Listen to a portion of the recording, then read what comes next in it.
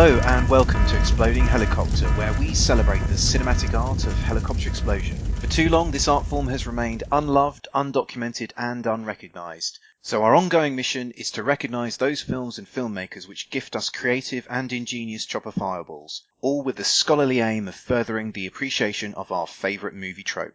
My name is Will, and I'm the head honcho of the Exploding Helicopter website and podcast. On this show, we're going to be looking at the sci-fi classic The Matrix. To help me with that, I'm joined by one of Exploding Helicopter's top writers. I've unplugged him from his gloop-filled pod, downloaded the highest forms of movie criticism into him, and dressed him in skin-tight PVC leather. Welcome to the show, Joe. Hi, Will. Good to be back. You were obviously a guest on our inaugural show where we discussed the James Bond film The Spy Who Loved Me. So as this is your second appearance, you're sort of now moved above the... you're no longer the George Lazenby of this project and sort of now firmly on a perch along with Timothy Dalton. That's not a bad perch to be on. Okay.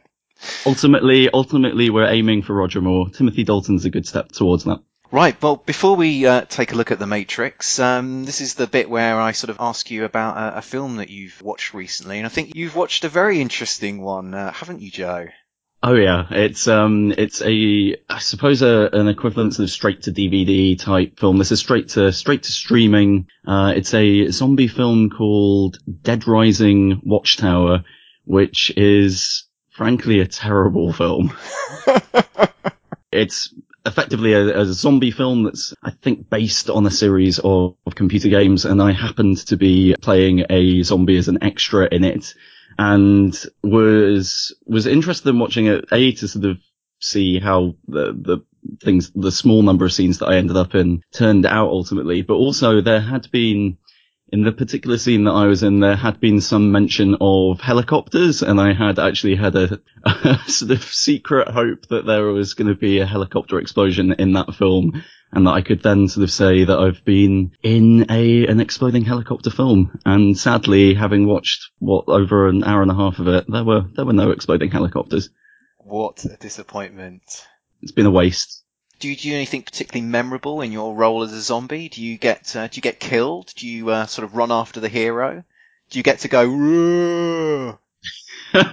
We had some specific direction for sort of the pace that we were supposed to approach the main character, and the person was like, think Walking Dead zombie, but so quicker than that, but not 28 days later quick. Well, see, this is increasingly a problem for sort of zombie filmmakers, because if we go back to the days of like George A. Romero, zombies were very, very slow moving, essentially shuffling along. But then, sort of like everything over the years, things have just got faster. And, we had, what was that, World War Z, where we had sort of zombies who were like almost like Olympic athletes. We did have also a big explosion that my zombie was caught up in and ultimately killed by. So I'll be honest, it was a cold evening's work. It was a night shoot, and it involved sort of post explosion lying on an extremely cold concrete floor whilst covered in blood. So yeah, good times. Is there anybody in this film that we will recognise? So probably the best known person that's got a small role is Rob Riggle, who was a correspondent on The Daily Show. There's also the Vancouver-based actor Dennis Haysbert, who used to be President Palmer in 24 and appears in quite a lot of the locally produced film and TV here. Excellent. Well, I will be tracking that film down as soon as I finish on this podcast, Joe. I need to see you as a zombie. I'm so small that you won't know it's me. Don't break my heart like that, Joe. Okay, well, let's not delay any longer. Let's hack into The Matrix. Have you ever had a dream, Neo, that you were so sure was real? What if you were unable to wake from that dream? How would you know the difference between the dream world and the real world? It's the question that drives us, Neo. What is the Matrix? It is the world that has been pulled over your eyes to blind you from the truth. You are a slave born into a prison. before your mind. The Matrix is a system, Neo. That system is our enemy. Try to realize the truth. What truth? There is no spoon. Human beings are a disease, a cancer of this planet. You are a plague, and we are the cure. So The Matrix came out in 1999. It was directed by the Wachowski brothers. Obviously, this was before they became the Wachowski brother and sister. The film stars Keanu Reeves as a hacker who's recruited by resistance fighters to help lead a rebellion against the computers that have enslaved the human race. On its release, The Matrix was a phenomenon, both in terms of its box office, but also in terms of the special effects and the style with which it presented its story. Joe, what are your memories of seeing The Matrix, and how do you think the film holds up today? Well, I saw it when it came out in 1999, and I just remember it at the time being, it was one of those sort of cinematic experience films that you just had to go and watch. And yeah, I just remember being pretty much blown away by it at the time. Like a lot of the sort of special effects that, were used in it seemed to be completely innovative at the time, certainly on the scale that they were used in this film. It just seemed like the film of its sort of year, if you like. And as a standalone was just felt like a really good film. Unfortunately, one that perhaps retrospectively is slightly ruined by the two very poor sequels that came out. Yes, well, we'll come on to those a bit later, I think. But yeah, I completely agree with you. When this film came out, I remember it coming out, and it seemed a real game changer at the time. Like the special effects definitely seemed to be much higher, sort of head and shoulders above other films that are around at the time. And there's obviously the very sort of famous sequence at the end of the film, sort of in the corridor, where Carrie-Anne Moss and Keanu Reeves are sort of going down that corridor, sort of shooting people. And some of the camera moves as well earlier in the film, the way in which sort of the action would pause and the camera would swing round. You know, these were sort of little tricks which, yeah, maybe had been sort of done in other films, but the scale with which they're presented, you know, they're sort of a whole sort of, they're used throughout the film in a way in which we hadn't previously seen before. So The Matrix, yeah, seemed a real game changer in sort of 1999. But how do you think it sort of holds up today, though? I think it still holds up as a film in its own right. I do feel it has been slightly weakened by not just the sequels, but I suppose sort of other films have potentially done some of the aspects that they did in this film perhaps sort of a little bit better. I know that, for example, they had the same fight choreographer for Kill Bill, and a lot of the sort of close sort of kung fu type fighting seems to be sort of directly transferred onto that, but perhaps done slightly better by Kill Bill. But I think in its own right, I mean, it was an enjoyable film, and I think it's probably one that you will look back at that sort of era in the 90s as being probably one of its sort of standout films of that decade. I would agree with that, because I think that watching the film now, it doesn't have the wow factor that it did have in 1999. So I think if you were watching this film today, I think you wouldn't have the same reaction to it the way in which sort of you and I did when we sort of first saw it, sort of 15, 16 years ago.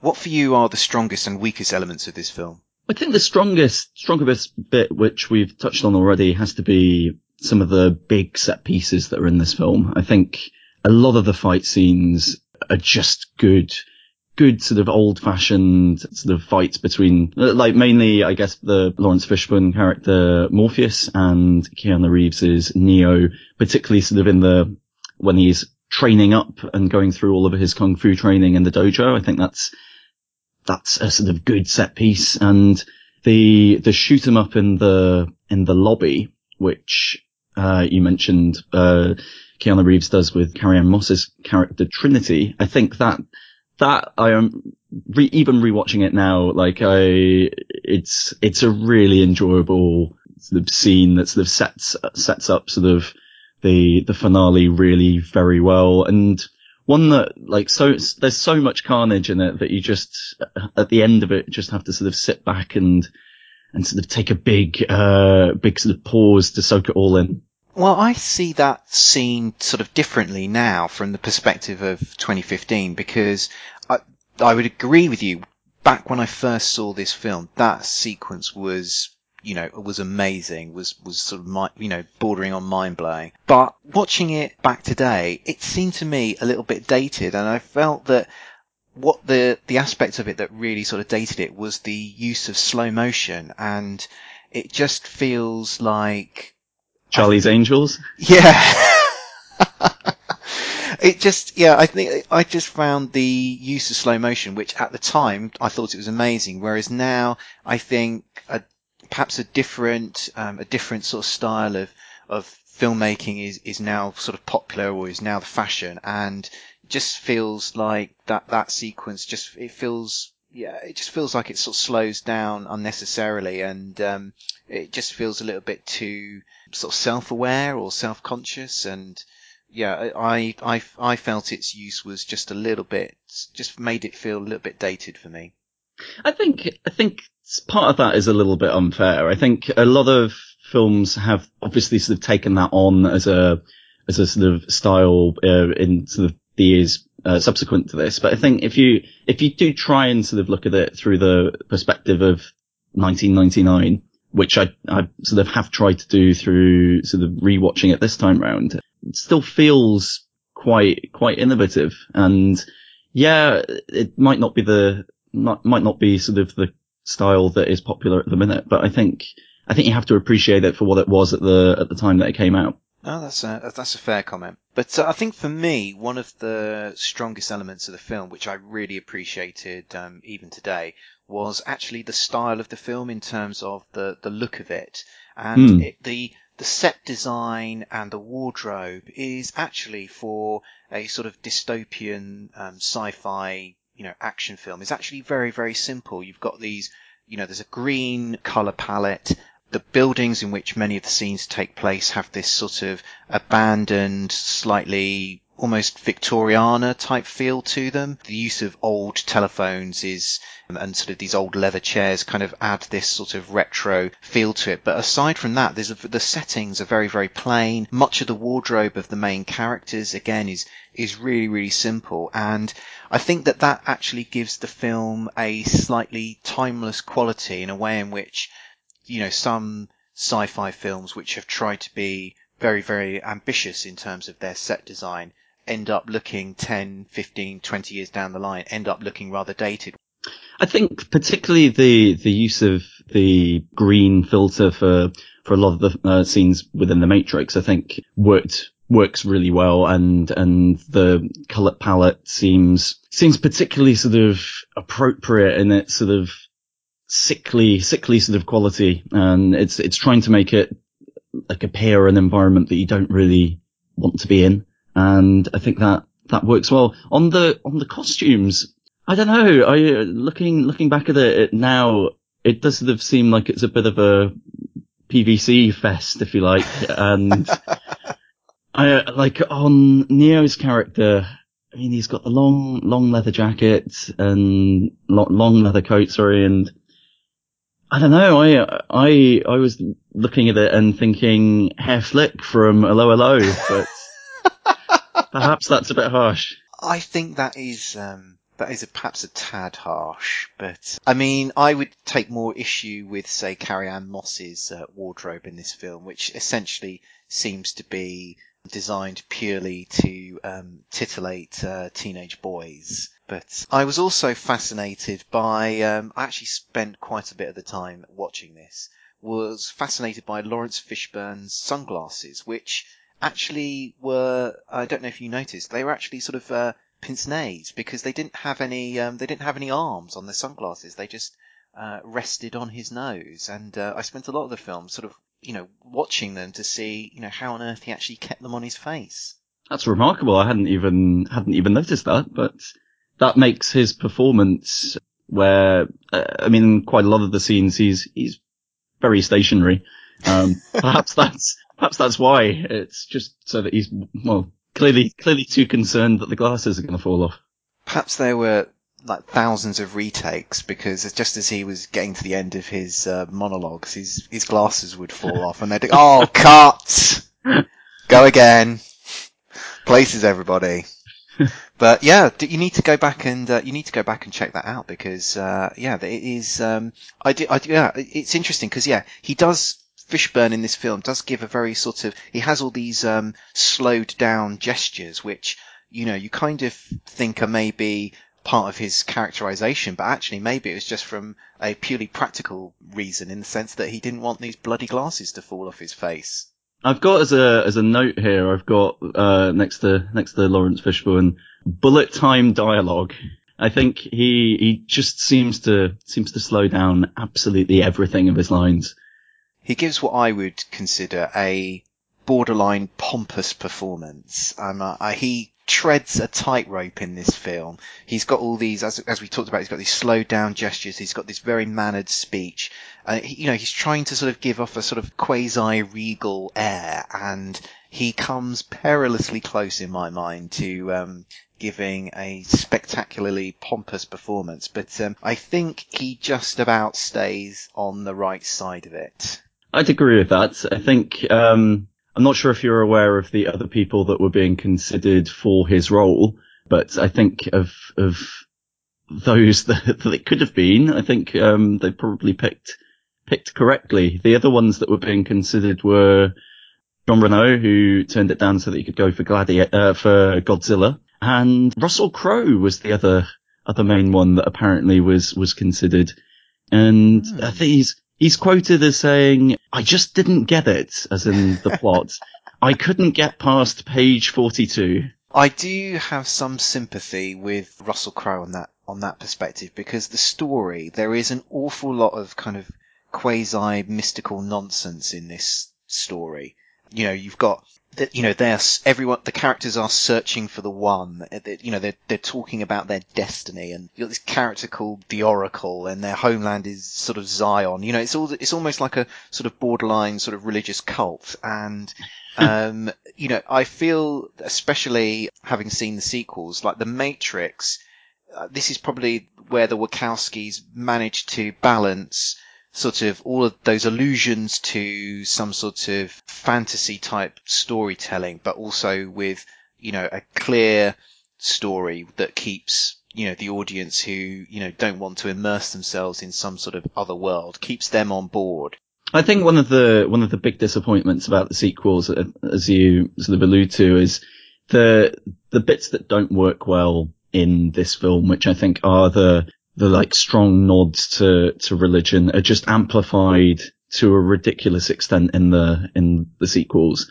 Somebody needed, I think, at that stage to sit them down and remind them of what worked well in this, which was not any of the stuff that they decided to focus on in the second and third films. They keep it simple in this film, so you get a little bit of the backstory as to how the world ended up in the place that it is in at the moment. But there are lots of other things that you don't see. So you don't see people talk about Zion, this place where the last humans are living, but you don't see it. You don't actually see, other than the crew of Lawrence Fishburne's ship, you don't actually see any other humans in the film. And so, they create this great sort of sketch of a world, which you can then fill in the blanks. I mean, they do a brilliant job of painting a picture of that world, but then they kind of leave you to sort of fill in the blanks. And I think that's the perfect balance. Well, by the time that you sort of saw all of the sort of Zion City and everything like that in the second and third films, you sort of become a bit sympathetic to the robot overlords, really. Yeah, I completely changed where my sympathies were. The second and third films came into existence. Yeah, the first film, essentially the universe in the future is restricted to just that pocket in that ship, which actually means that there's quite a considerable level of trust that Keanu Reeves' character has to basically have in like whatever Morpheus is actually telling him. He's mentioned this city that everybody lives in, hasn't been to see it. Could be sort of completely pulling the wool over his eyes. Joe, I think you've been doing some interesting research into some of the actors that appeared in this film. Well, I was particularly interested to see what happened in terms of sort of any acting careers of the potentials in the Oracle's waiting room, and very few of them seem to have gone on to do anything of note since then, with the exception of the Uri Geller-esque Spoon Boy, who has not only appeared in Home and Away, which he sort of has appeared in 12 episodes of. A lot of the film was obviously sort of shot in Australia and used quite a lot of Australian actors, including Spoon Boy, but he's also gone on to do the adults only thriller X Night of Vengeance. I'm assuming this is when he's a little bit older. I think he's a little bit older, he's grown up into this. And then, Rosemary's Romantic Rendezvous. It's nice. It's nice that, romance isn't dead in the adult film industry. And I think Nick and Seaton's Palace of Sexy Secrets. Are you going to be tracking these films down, Joe? I am not, but I thought it would be interesting to share that with the wider world. These minor characters in these films, it's often interesting to kind of look them up and see what happens to them afterwards. So yeah, he seems to have had a very diverse career. But you've also looked at some of the actors who potentially could have been playing the Neo role in this film as well. The Wachowskis' choice for this originally apparently had been Johnny Depp, which would have given it a slightly different dynamic. Warner Brothers, though, wanted either Brad Pitt or Val Kilmer to play this role. And then, in addition, apparently Ewan McGregor was asked, Tom Cruise was asked, and Nicolas Cage was asked. And, spectacularly, Will Smith turned it down so that he could go off and do Wild Wild West instead. Oh dear! Of all the films to go off and make instead of The Matrix, Wild Wild West is most unfortunate to say the least. But let's sort of talk a little bit more about the other actors in this film. There's quite a few very stylized, self-conscious performances in this film. What do you think about the sort of the acting that's on display here? I mean, a lot of them seem to be, in retrospect, sort of. I feel as though they're all playing a lot of the roles as though they are all dead inside, and that might be harsh, but I mean, Keanu Reeves is obviously sort of established, I think, and well known for not sort of particularly dramatic roles, I think, and yeah, he takes his sort of wooden qualities to potentially new levels in this film. Lawrence Fishburne's character, I think you have already mentioned how it does sort of tend to verge on the pompous. A lot of the dialogue that he says is painfully slow, I think. Carrie-Anne Moss's character, I felt, in terms of sort of the lack of feeling, there were certain scenes, and I'm not sure if you would agree with this, but I think in particular when you've had the double cross by Cypher, Joey Pantzer's character, and you've basically got sort of people being effectively murdered in front of Keanu Reeves and Carrie-Anne Moss. There's very little reaction from Carrie-Anne Moss to what is going on. And these are people that, like, you can understand Keanu Reeves' character has not really known these people very long, so perhaps not going to get as worked up. But, I mean, you would expect sort of more of a reaction from the Trinity character in that regard, rather than just a, God damn you, Cypher, and that's it. Well, she is almost like a female Keanu Reeves in her sort of lack of emotional range. I don't know how many other films you've seen her in. I've seen her in a few, and she's never struck me as the world's greatest actress. She was in a film called Elephant Song, which was at the Vancouver International Film Festival last year, and I can't remember her being in it, and I watched that film, and that's not a good sign. But I think somebody who does give a very good performance, it's obviously a very theatrical, sort of pantomime villain type performance, is obviously Hugo Weaving as Agent Smith. And when I was rewatching this film before this podcast, I was really enjoying his performance in this film. I think he gives a great turn here. He's fantastic in this, and it was definitely the first film that I can remember watching Hugo Weaving in, and he is basically the star of the show. I think he's also probably benefited the most out of any of the actors from the Matrix franchise. I think he's the one that's actually gone on and done quite a lot of decent other roles off the back of this. Yeah, I'd agree with you. His performance is the standout performance for me, and it's probably the thing that actually I enjoy most about rewatching this film is his performance in here. It's delightfully theatrical, the way he delivers his lines with real relish, and he creates a really memorable character. I think actually he probably has, I think, the best scene where he's basically sort of doing the interrogation of the Morpheus character, and basically sort of takes off his glasses, takes off his headset earpiece, and sort of levels with Morpheus, like his sort of unhappiness about being in the situation that he is in, the fact that he like hates humanity, like completely feels it's a disease that needs to be eradicated. He's the cure. And you just got that like menacing sort of quality just sort of shining through from him. You get no argument from me, Joe.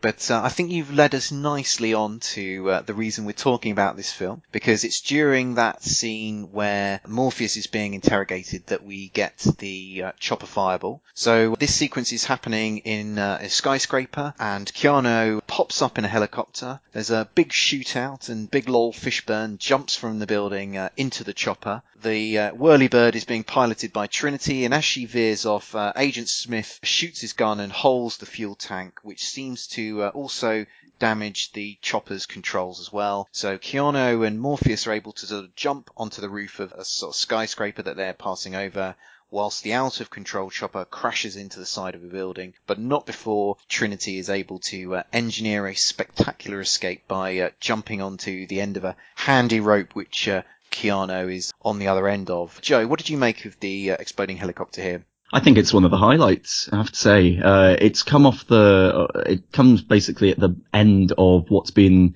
quite a sort of large amount of good set pieces. So we mentioned the big lobby shoot 'em up that got Trinity and Neo into the building to begin with. I think we've mentioned a lot about the slow motion in this film, and I think actually this is where one of the main instances where the slow motion really works very well. I think you sort of see every aspect of this helicopter explosion sort of happen step by step. So you sort of see sort of the helicopter slow-moing into the side of the skyscraper. You have a beautiful sort of ripple effect, and then ultimately the explosion that you see all of as Trinity is hauled back up by Neo.